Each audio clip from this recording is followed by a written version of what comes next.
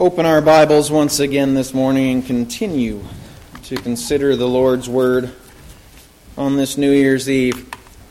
James chapter 4, and we'll read verses 13 through 15. We won't do a word-by-word, word-for-word study of this passage, but this will set us off in our considerations this morning. James chapter 4, verses 13 through 15.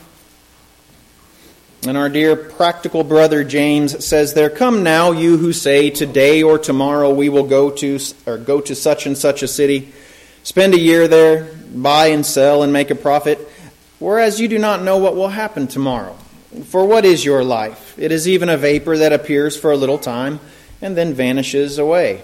Instead, you ought to say, if the Lord wills, we shall live and do this or that." And with that simple and practical, pragmatic statement, let's bow our heads and ask the Lord to bless our lesson this morning. Heavenly Father, we come before you, Lord, knowing you are the Almighty, the All-Knowing, the All-Powerful, and the All-Loving God. We thank you, Lord, that you have a will and purpose for each of your people. Father, you have the strength to give us to accomplish that will that you have for us. So help us, Father, always to come to you looking for what you have for us. Not making our own way, not making our own determinations without considering your perfect plan. Help us, Father, to desire that perfection in our lives and rejoice in your willingness to give it to us. Bless this word to our hearts this morning. We praise you and we thank you. In Jesus' name, amen.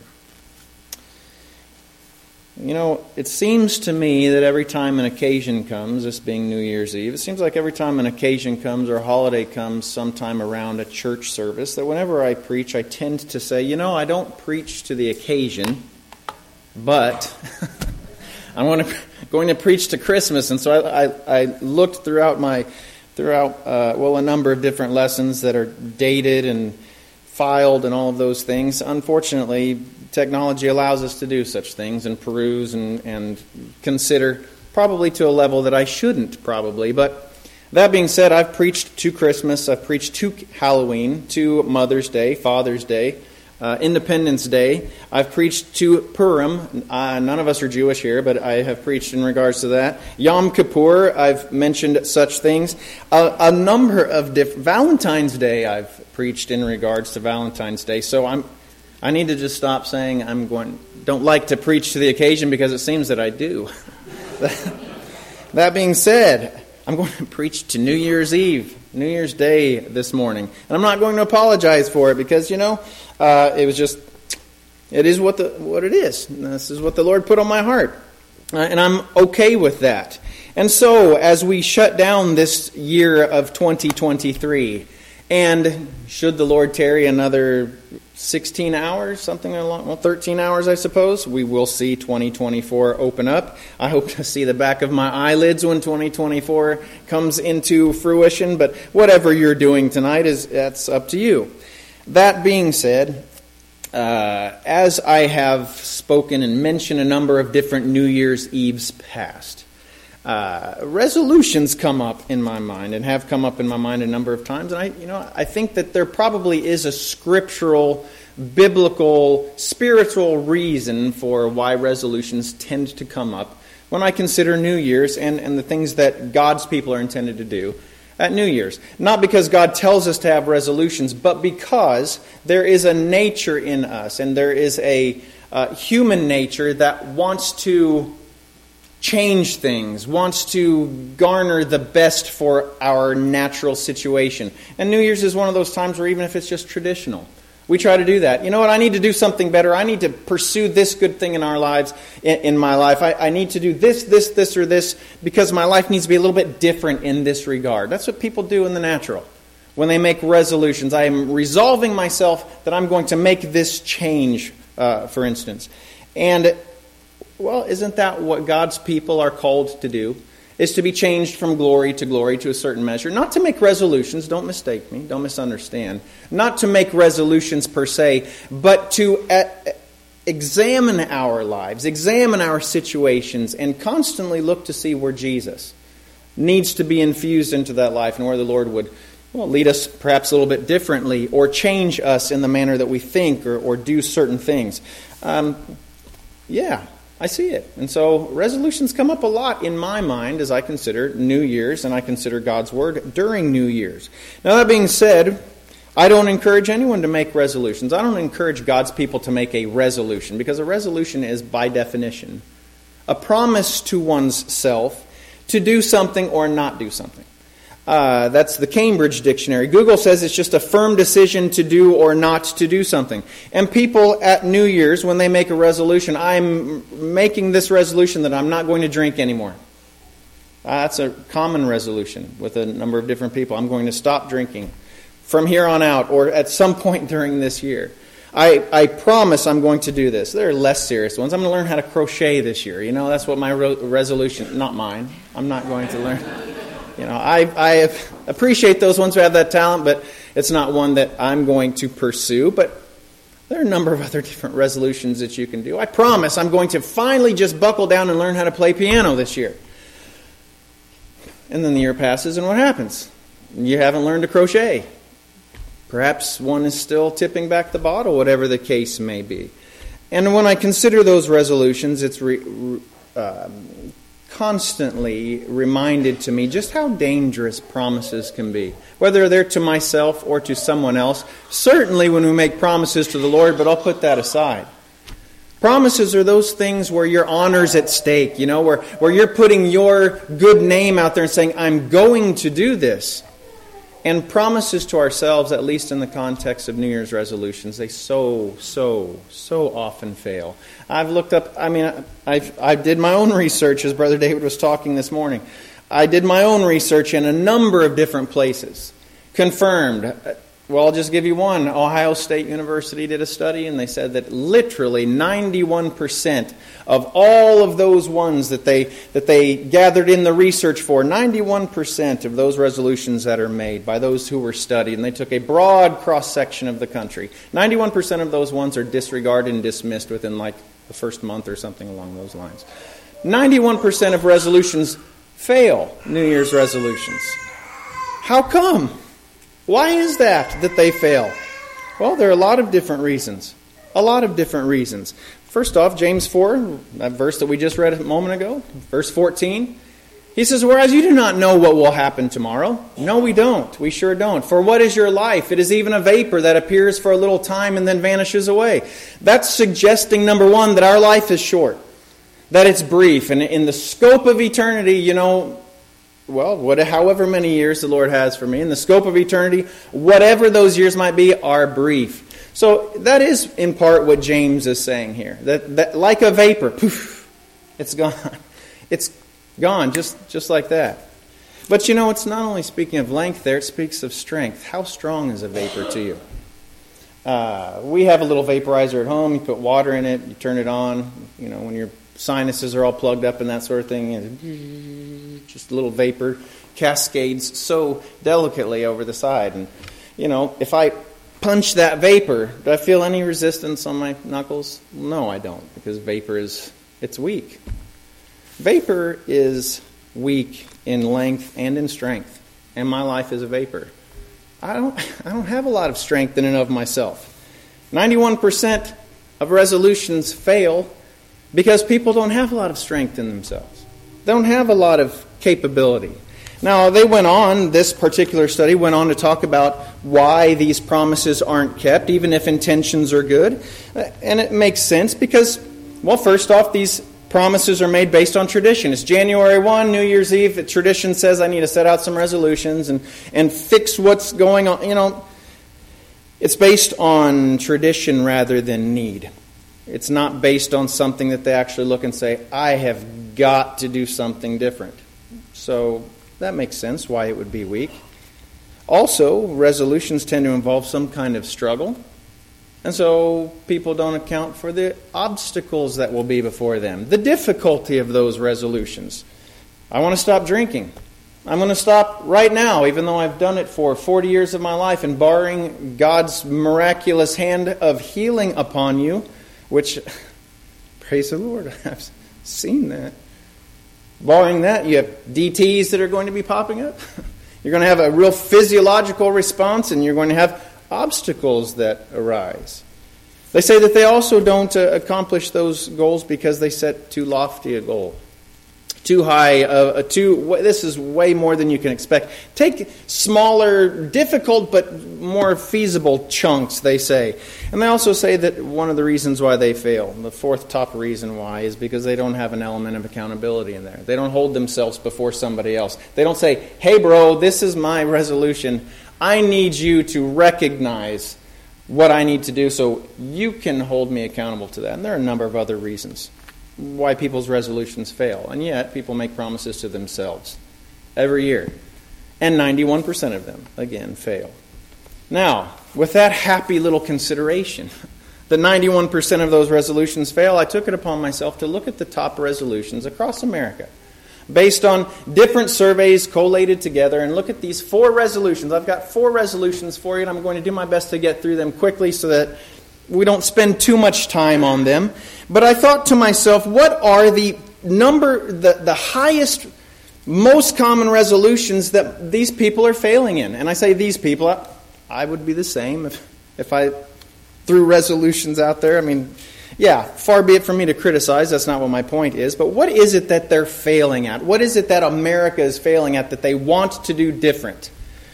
And there's not just some kind of, oh my goodness, that is a special one there. Wow, that is... No, there's nothing like that. Nothing here is going to surprise you with these top 4. You're going to look at them, you're going to say, okay, yeah. And so what if they fail at it? It's really not that big a deal. Let's talk about that, shall we? Let's just consider these things this morning. The top 4 resolutions that have been submitted in a cross-section of America for 2024. And we can see for ourselves this morning, well, what America is going to fail at in this upcoming year. At least 91% of the time, it seems. What do they want to adjust?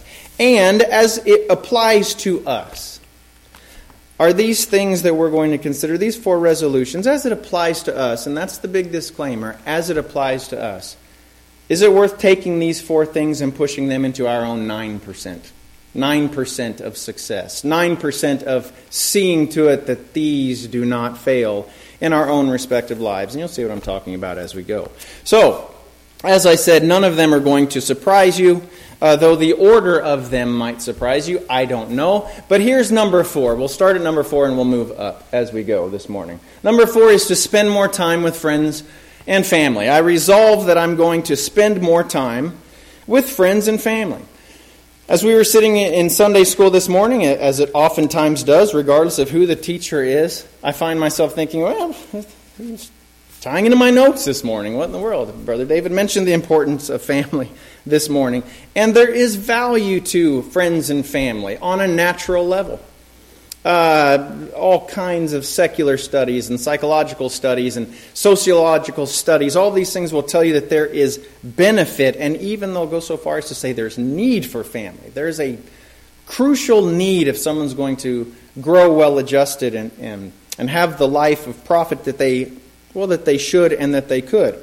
That family decreases stress, and that makes me scratch my head on that because, it doesn't matter if it's immediate family or extended family. Stress is not something that I would remove from a family situation. And that doesn't mean that just you have trouble. You have people with issues. It just means on a good level. We're going to have Christmas. Where's it going to be? What am I going to bring? Who's going to be there? How many are going to be there? What's the timing? Who's going to be off? And good stress is still stress. That being said, having family, having friends, overall lends to the decrease of overall anxiety, they say, with people. And I will stand firm and say it depends on who your friends are. Depends on who your family is. That being said, there's strength there. Strength in numbers. Strength in people who share your hobbies and share your interests and share your blood and share your, common experiences and so on and so forth. There's happiness that can be found with having things in common with people. There's a measure of camaraderie that comes with having such things in common. We understand that. Certainly if you share values, even apart from spiritual things, you have commonality with people. You have common ground with those friends and family. And so it serves its purpose, right? To find some measure of increased happiness by spending more time with them. I know that there are people here who have limited family, limited friends on a natural level. Even so, do we have the opportunity as God's people to have things in common such as interests, blood, experience, values, and the like? I think that we do have plenty of opportunity to have family, right? Matthew chapter 18 and verse 20. Jesus says, "Where 2 or 3 are gathered together in my name, I am there in the midst of them." So, even if we're not blood related, we have a huge commonality, shared. A huge thing. And when I say huge, it's not hyperbole. You can't have hyperbole when you talk about the importance of the presence of Jesus in the midst of a relationship. Where 2 or 3 are gathered in my name, there I am in the midst of them. So, even if nothing else, skin color, age, gender, whatever the case might be, natural family, if Jesus is something shared between you and me, we have enough in common that we can be friends. We are indeed family. We're all part of the household of God. It's a commonality that should join us. "Behold, how good and how pleasant it is," David says in Psalm 133, "for brethren to dwell together in unity." Man, that's not just rah-rah, good job, coach, win one for the Gipper talk. That's not. There's a certain measure of unity that we're called to have. Called to join together in unity. You can turn to Ephesians chapter 4. As we understand that Jesus makes us family, Jesus makes friends, should we then desire to spend more time with family and friends then? Should we desire to do as, resolution number 4 would have us do naturally speaking? Should we desire that spiritually speaking? Scripture tells us yes. Ephesians 4, I'm not disappointed, even though I kind of tailed off with my inflection there. Ephesians 4 and verse 1 tells us the good news. The good news that we can please the Lord. We can please the Lord when He directs us, even in things that are difficult. Paul says, "I therefore, the prisoner of the Lord, beseech you to walk worthy of the calling with which you were called." I want you not just to say that you have owned and deserved this walk, but that you walk in a manner that one can look and say, this is a Christian walk. This is a life that is reflective of the Lord Jesus and what a Christian should be.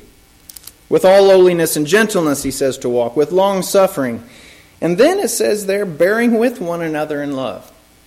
It doesn't say celebrating good times and sharing and partying and just really, hugging and all this stuff. It says bearing with one another. I love how it says that. Because sometimes you do have to bear with family and friends, with your teeth clenched there.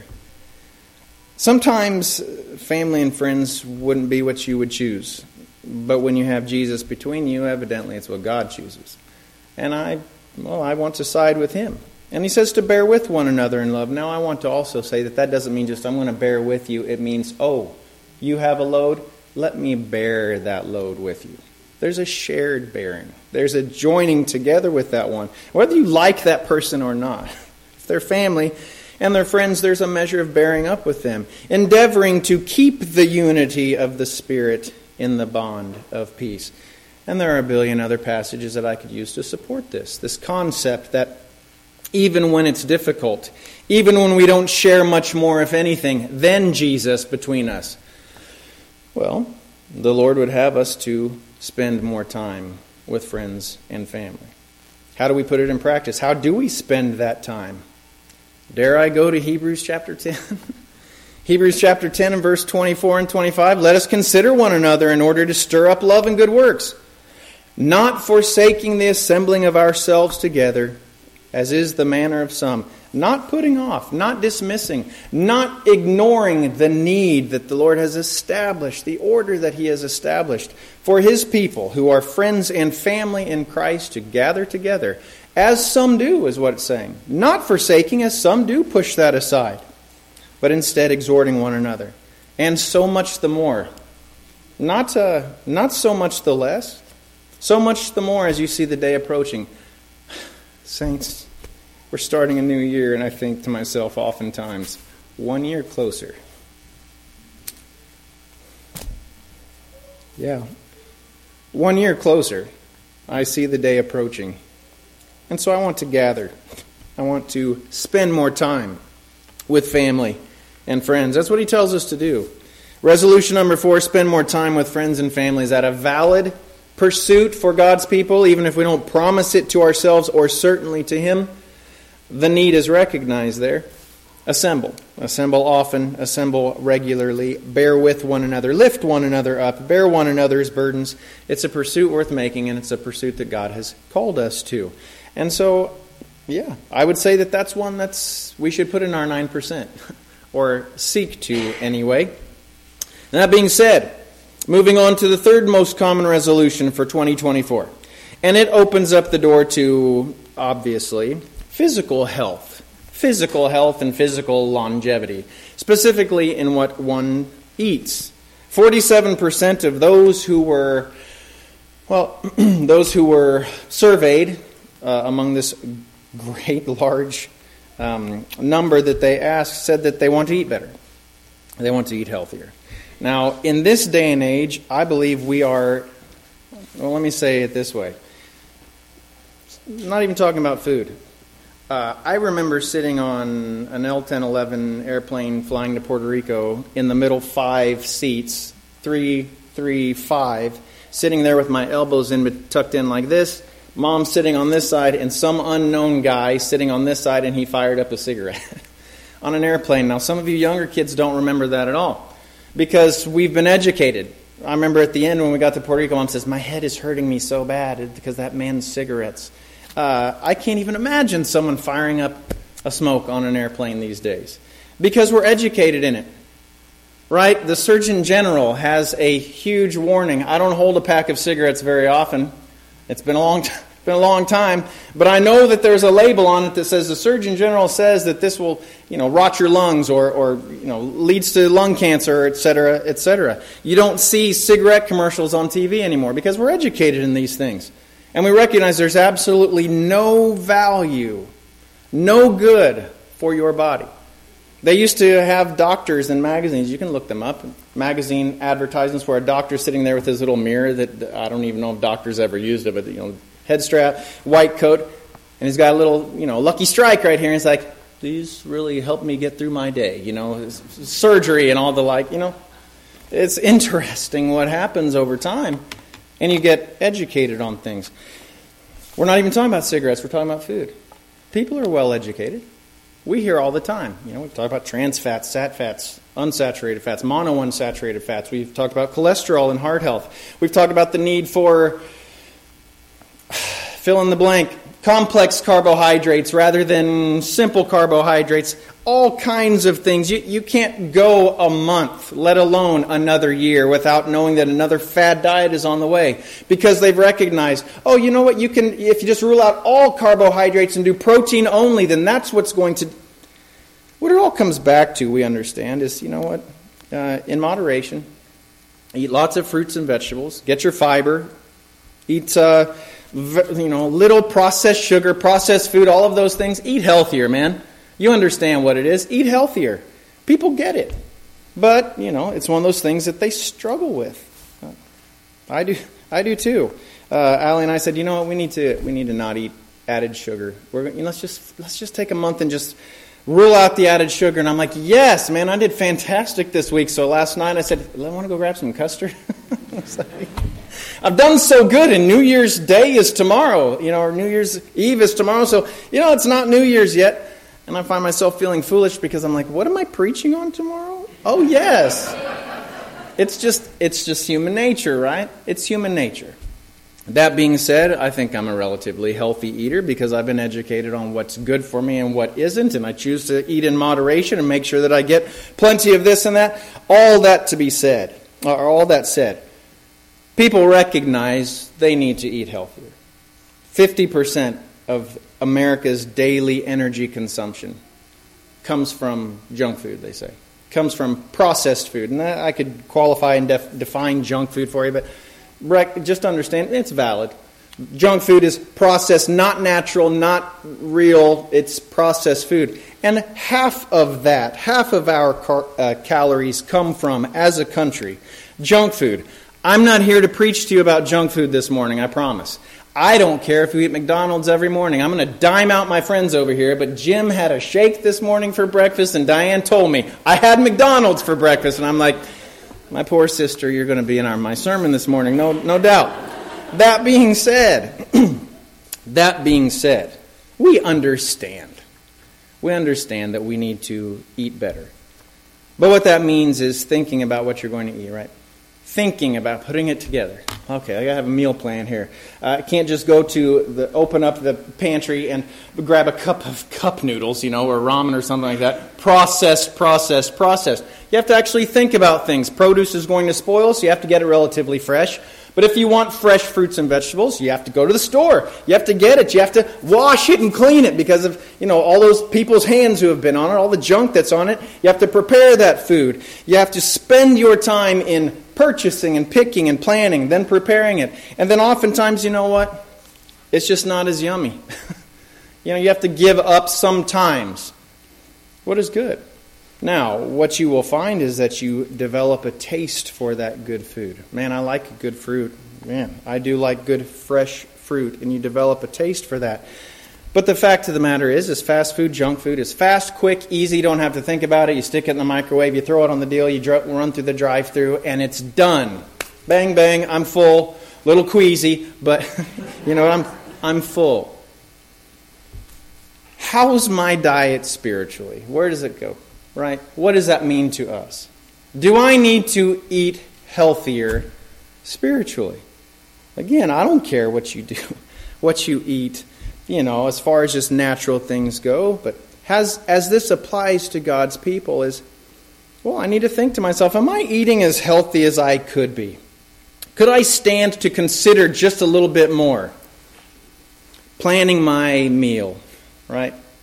Preparing my meal. Foregoing the quick and the easy and perhaps the yummier parts of things that we would satisfy with ourselves. God's people oftentimes don't consider their spiritual diet. It simply is what it is. If you turn to Hebrews chapter 5, the author of Hebrews is speaking to these ones who weren't considering their diet. And indeed, they weren't eating what they were intended to eat. They were shortchanging themselves. He says, "For though by this time you ought to be teachers," and that means masters or instructors, or in our context of our thought this morning, I'm going to call it an executive chef. By this time, you should be a chef, man. You should understand what the elements are, what the components are of a proper meal, and be able to put it together. You don't have to be a chef even to put together a meal that you're like, okay, This is good for me. Man, I'll get, a little bit of turkey, a couple of multigrain crackers perhaps, some cheese, and a big fruit, and some carrots and hummus. It doesn't sound like a real chef's cuisine type meal. But you know what? It checks off all the groups. And it feeds me, it makes me full, and it's relatively good for me because it involves everything. You don't have to do a whole lot of things to eat well. You just have to consider it. He says, by this time you ought to be a chef. And yet you need someone to teach you again the first principles of the oracles of God. And you have come to need milk and not solid food. You've been eating junk food. You have been eating pre-processed Spam loaf spiritually. For some time your teeth can't hold up. You can't chew into anything of substance. He's not belittling these ones. He's just saying you're not in spiritual shape to handle even a substantive meal spiritually. Now, milk has a time and a place, but not for an adult in God, not for the mature in faith. The milk should have been put away some time ago. Now, as we always say, man, I like a good glass of milk, especially with junk food cookies. I mean, it is what it is.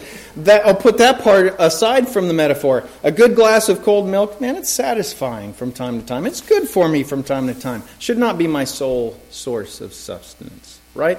Should not be my sole food intake, that glass of milk. Certainly not the junk food. Certainly not the little Smokies that I brought downstairs this morning. Certainly not Whoppers and McChickens and all of those things. That's not what we're looking for spiritually. Everyone who partakes only of milk is unskilled in the word of righteousness, for he is a babe, it goes on in verse 13. But solid food belongs to those who are of full age, and not just solid in, man, this this thing's frozen. No, it means well-constructed food, well-put-together food. Solid food belongs to those who are full age, that is, those who by reason of use have their senses exercised to discern both good and evil. Saints, when I used to mow with Bobby, we had our mowing business. Some of you might remember when we used to come around church and we'd mow the parsonage and so on and so forth. We had a mowing business together, and in the morning we'd go and we'd fuel up, take our trailer full of stuff to Quick Trip. And man, it was like a little ritual for me. I'd go in and I'd get a Java Monster energy drink and a jalapeno cheese sausage roll. And that was what I ate in the morning. Man, you know, at some point spiritually you have to put away the sausage roll, man. You have to forget the monster drinks. You know, there's a time and a place for milk. The honest truth, and I mean this with all my heart, I should have never touched those monsters. Should have never touched those energy drinks, because there was no benefit there, and I could have had something much, much better. It was not good for me, and I'll even go on to say, guess what? My kids have drunk energy drinks before. My kids saw me drink such things. I don't want my kids drinking that garbage, because it's not good for them. Your spiritual diet doesn't just impact you. People learn. People see you, and they recognize, what is he eating there? That looks good to me. Or maybe it should look good to me. Why does it look good to him? And they will pay attention. They will notice. They will see. We can and we should consider what we're eating and then plan time to eat well. Make time to prepare and choose quality food, spiritually speaking. And then put in the effort that it takes to actually put it together and to consume it. Be diligent. Study, it says in the King James Version, to present yourself approved to God, a worker who does not need to be ashamed, rightly dividing, splitting, parting out, opening up, separating, looking, and then putting it back together and consuming it, rightly dividing the word of truth. Even if it's not tasty, even if it's not convenient, even if it takes some effort, some work. Psalm 119, babe, I don't know why that went so fast forward, but Psalm 119, 147, verse and 148. I rise before the dawning of the morning, the psalmist says, and cry for help. I hope in your word. It's not always what we want to hear, his word. It's not always what we want to eat. My eyes are awake through the night watches that I may meditate on your word. It's not always comforting when I'm up at night and I'm thinking and talking to the Lord. When he gives me a word, when he is teaching me something, has taught me something in the past, it's not always what I've wanted to hear. How about you?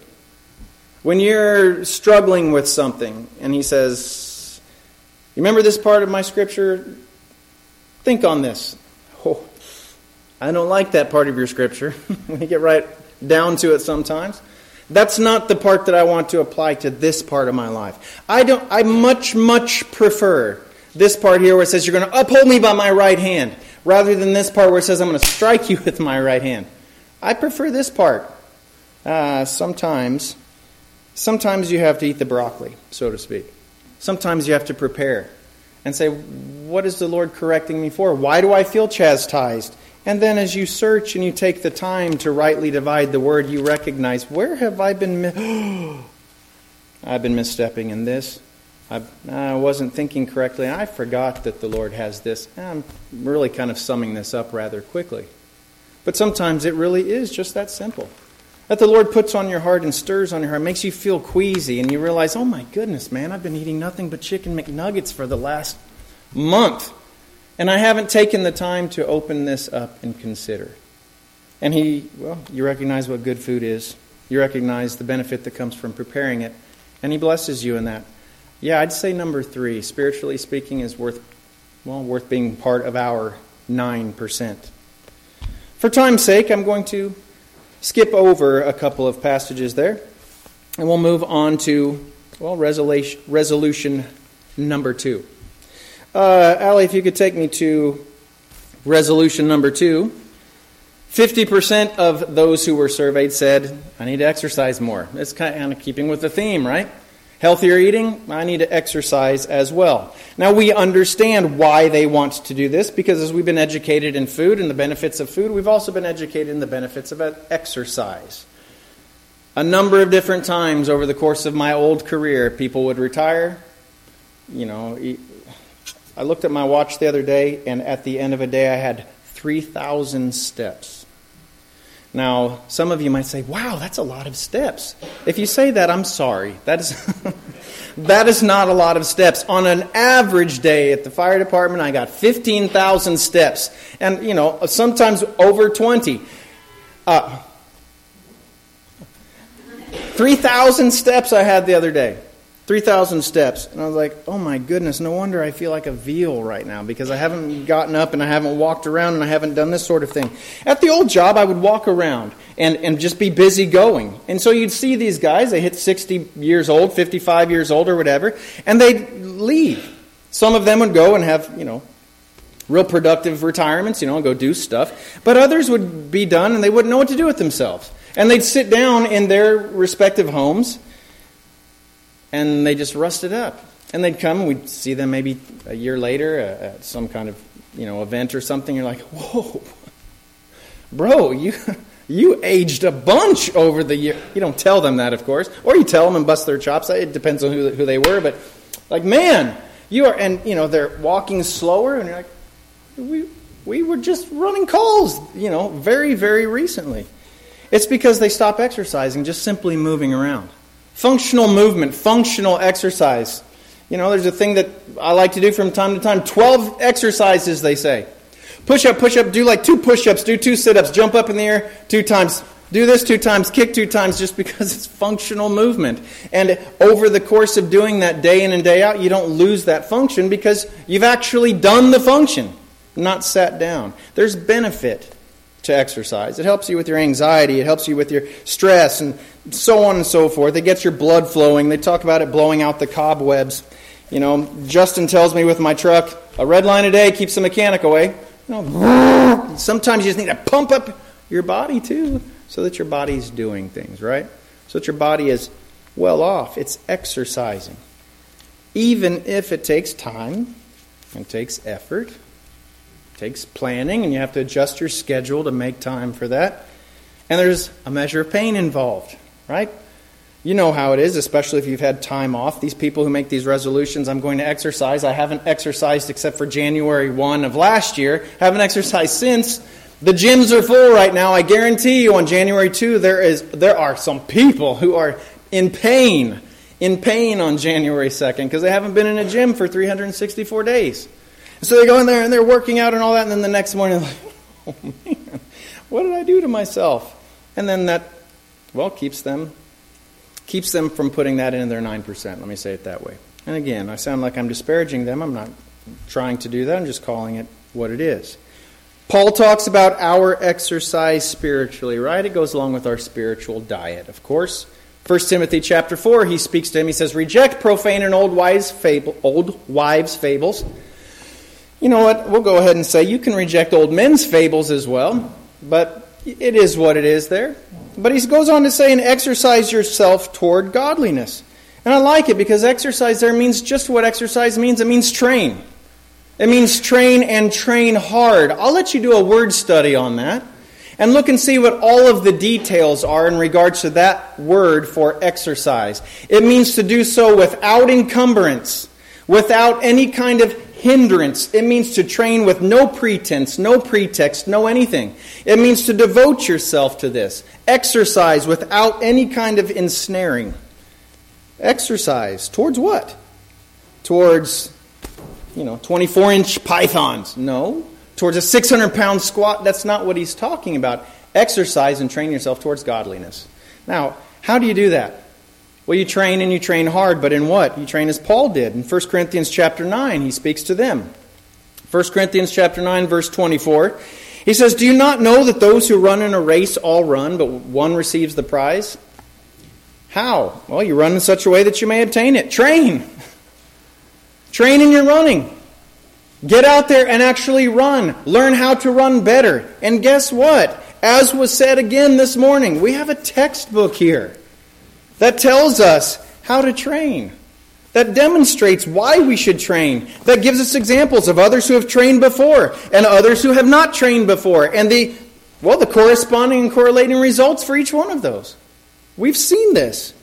Train. Everyone who competes for the prize is temperate in all things. Now they do it to obtain a perishable crown, but we for an imperishable crown. One that doesn't die. Not the laurel wreath that's going to turn brown. Unless you set it in acrylic. Not just a gold medal or a silver medal. May or may not tarnish, but over the course of time, people don't remember you. Right? We have wrestlers in this room, working real hard to wrestle. We have other folks who've done athletic things. Man, the Olympic champion, if I said Rulon Gardner to you, probably most people in here, not wrestlers, would be like, who? Man, he was the toast of the town when he won the Olympics 20 years ago. How long has it been? Everyone talked about him. He was on People magazine, Time magazine, Life magazine, because he beat the famous Russian that no one expected him to beat. This guy from Iowa went in there and smoked him. And now he's back in Iowa on a farm somewhere. Because the laurel wreath, naturally speaking, it wilts, man. And the Olympic medal, it tarnishes. People forget. Not so this imperishable crown. Man, God doesn't forget. God doesn't forget your training. God helps you with your training. He doesn't forget the crown that you've been seeking. Now, I like that quote that says, hard work beats talent when talent doesn't work hard. Talent being those God-given gifts that people can have naturally speaking. Naturally speaking, we don't have any God-given gifts, so that's not what I'm talking about. I'm saying we have spiritual talent, and that's redemption. God-given by no doing of our own other than believing. The Lord has blessed us. Salvation and redemption are your own. What do we do with that? Not work for work's sake. Please do not misunderstand me. But merely owning that talent that the Lord has given us, that capability of walking right into heaven, doesn't assure us anything other than just a place in heaven. So, train. After we've received that redemption, then that's when the difficulty begins. The enemy sets his bullseye, we understand. Well, our flesh wants us to go after the other things, wants us not to eat healthy, wants us not to train, spiritually or naturally speaking. Our flesh gets in the way. People are going to people, and they're going to try to pull you one way or the other outside of that calling that the Lord has for us. Everything pushes against the new creation when we become one in Christ. Jesus told him, he says, "Go your way, behold, I send you out as lambs among wolves." Lambs had better learn how to hold their own amongst the wolves, right? That's what he was saying. And of course we hold our own through the strength and the enabling of God. Through Christ in us, the hope of glory. But we are required as his sheep, lambs among wolves. We'd better be fit. And that's what he was implying to those disciples there, just as Paul was. Back in verse 26 of that passage we just read in 1 Corinthians 9. "Therefore I run thus." This is how I do it. Not with uncertainty, with dedication, with purpose, with absolute understanding of where I'm going and why. "Thus I fight, not as one who beats the air." I don't just swing at nothing and miss. I take aim. I prepare. I look.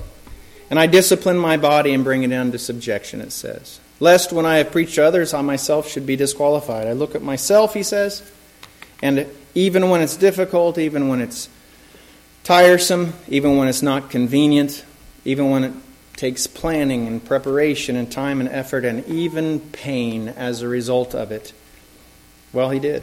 He disciplined his body and he brought it under subjection. For physical reasons, perhaps, but certainly for spiritual reasons. Bodily exercise profits a little, he went on to tell Timothy in 1 Timothy 4:8. But godliness is profitable for all things. Saints, spiritual exercise is worth the benefit. It's worth the payoff. It's worth the commitment we understand. It requires eating well. It requires preparing your plan. It requires all of those things, spiritually speaking. But it's well worth it. And so I will close with one more here. These three that we talked about here, they're not bad things, naturally speaking. Spend more time with friends and family, eat healthier, exercise more. All of these things benefit you, naturally speaking, right? All of them do. All of them have some measure of benefit. That's actually number 2 there, even though it says a 3. Number 2 was exercise more. The number 1 resolution, I think it's interesting because it departs from health. And if you pursue number 1, it can actually hinder the other 3 that we talked about. And, well, there's number 3, it says. It's actually number 1. I'm not sure what's going on with my numbers here, but it's number 1. The number 1 resolution for 2024 across America. Save more money. And so you understand what I mean when I say, you want to save an incredible amount of money, then you better not visit any friends or family.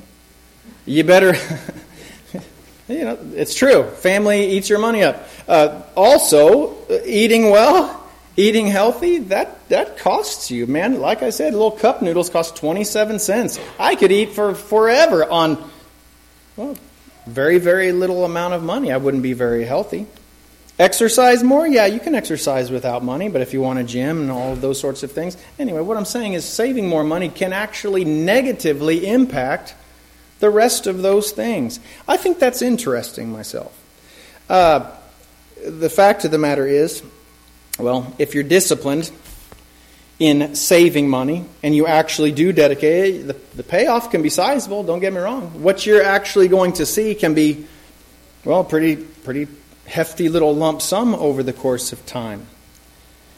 When you're looking at eternal things, when you look at eternal resolutions, if we look at these from an eternal perspective, what I like about this is that on a spiritual level, saving more money, as we'll see here in just a second, it actually, it doesn't have any conflict with the other 3.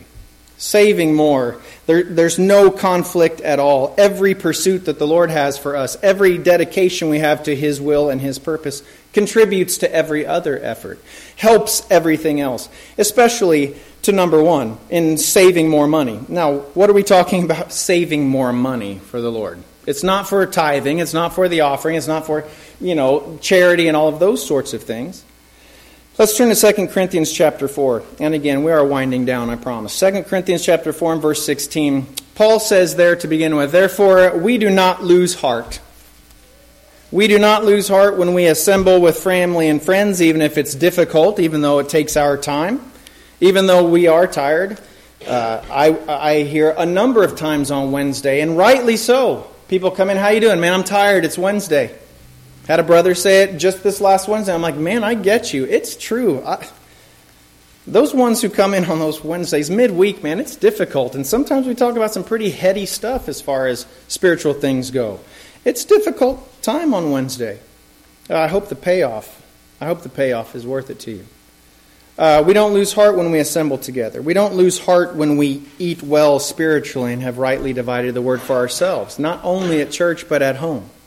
Even when it's frustrating, even when it's difficult, even when it takes some thinking, meditating and searching and flipping pages and researching to rightly divide. We don't lose heart then.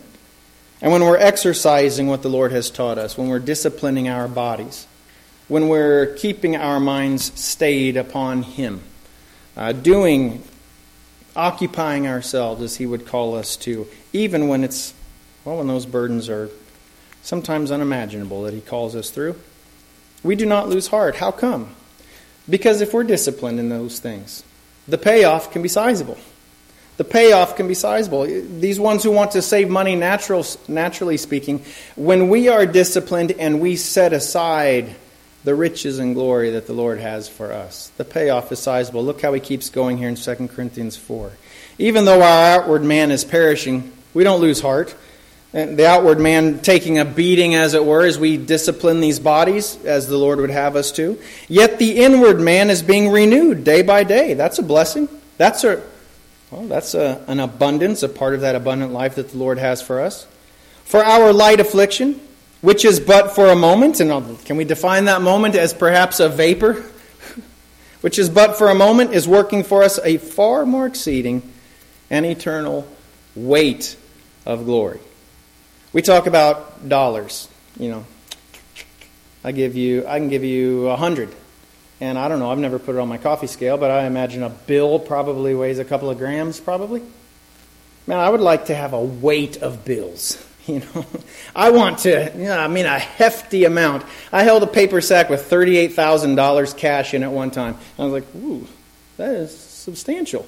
But it still was fairly light. I won't tell you why some other time. $38,000. I want a substantial weight of bills. This is an exceeding and eternal weight. Heft of glory. That is, in comparison, light afflictions of a vaporous life that has short length, short strength perhaps, but wow, the result from one that is well invested. While we do not look at the things which are seen, but at the things which are not seen. For the things which are seen are temporary, but the things which are not seen are eternal. Saints, when we do the first three that we considered there, well then we save money, as it were. We're stacking up the riches, stacking up the treasures that the Lord has for us. Gold, silver, and precious stones as opposed to wood, hay, and stubble that we can sit and examine with the Lord Jesus before His judgment seat. That's what we lay up. We're saving money, as it were. Forget the natural bank account. I'm talking about eternal and spiritual things. I'm grateful for that opportunity and that privilege, and that the other three resolutions there contribute to that rather than conflict with that. Saints, I don't make resolutions, as I told you. I might make things just in passing. I use January 1 as a benchmark oftentimes. You know what, I want to cut out sugar for a while? Yes, let's just go ahead and say January 1 since we're right here, because that gives me just a benchmark and I can look at myself at the end and say, yeah, since the turn of the new year I haven't eaten it and this is what my benefit is. I feel better about that. Yeah, I'll use it as a benchmark from time to time. But I don't encourage you to make any promises to yourself. I don't encourage you to make any promises, certainly not to the Lord, and tell Him what you're going to do. How come? Whereas you do not know what will happen tomorrow, right?